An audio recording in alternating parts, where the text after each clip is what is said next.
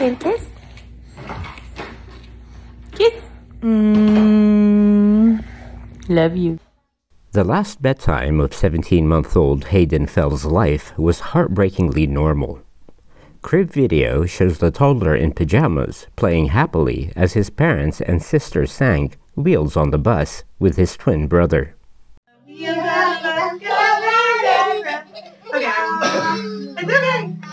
The doors on the bus go open and shut.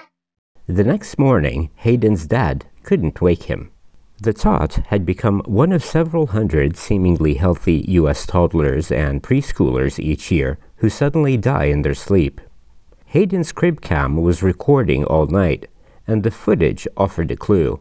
He had suffered a seizure. Dr. Orrin Davinsky, an NYU neurologist, says little is known about sudden unexplained child death. SIDS is extraordinarily well known. SUDC, or sudden unexplained death in childhood, which is the continuation just after age 1, is rarely discussed and little known. Researchers at New York University's Langone Health have now analyzed the footage of the night Hayden died, along with similar footage from the deaths of 6 other infants and children. They've published their findings in the journal Neurology. Dr. Davinsky is the study's senior author. It's a little bit like you're a detective trying to solve a crime, and now you've got a video of the perpetrator potentially. The neurologist says they found that seizures during sleep are a potential cause of at least some cases. A febrile seizure is a seizure event which can be a major convulsion, or they can be more minor, but they are limited to an illness, typically with fever, and in children the tendency should be outgrown and they're benign. There's no long-term consequences of having these seizures. And that's true for the vast majority of cases, but unfortunately it's not true for all of them. The recordings can't prove fevers triggered the seizures, but researchers noted several toddlers had signs of mild infections. One of the researchers at NYU, Laura Gould, lost her 15-month-old daughter Maria to SUDC in 1997. The toddler woke up one night with a fever and was her usual happy self the next morning, but died during a nap. Ms. Gould says the new study is small, but offers the first direct evidence of a seizure link in cases of sudden child deaths. The vast majority of children with febrile seizures do very, very well.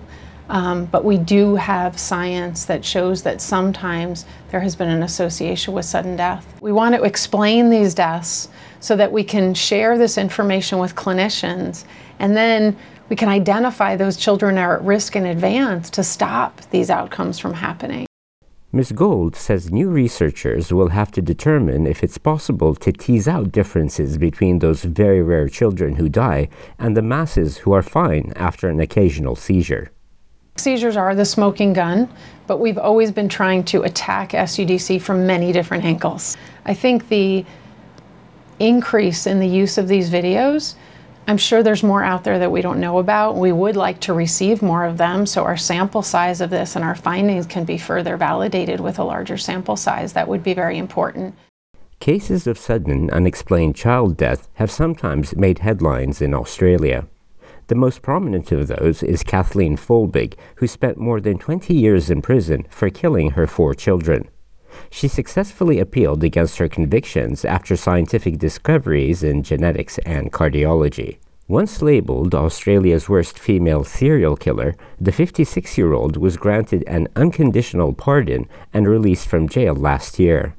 I am grateful that updated science and genetics has given me answers as to how my children died. However, even in 1999, we had legal answers to prove my innocence. They were ignored and dismissed. The system preferred to blame me rather than accept that sometimes children can and do die suddenly, unexpectedly, and heartbreakingly. As for Hayden Fell, his mother Katie is glad they took part in the research. By that Friday, we had donated his brain to SUDC, and we had enrolled him and ourselves in the study. And we had also gotten them the crib video from the night that he passed. If he could help one family. That's what we wanted.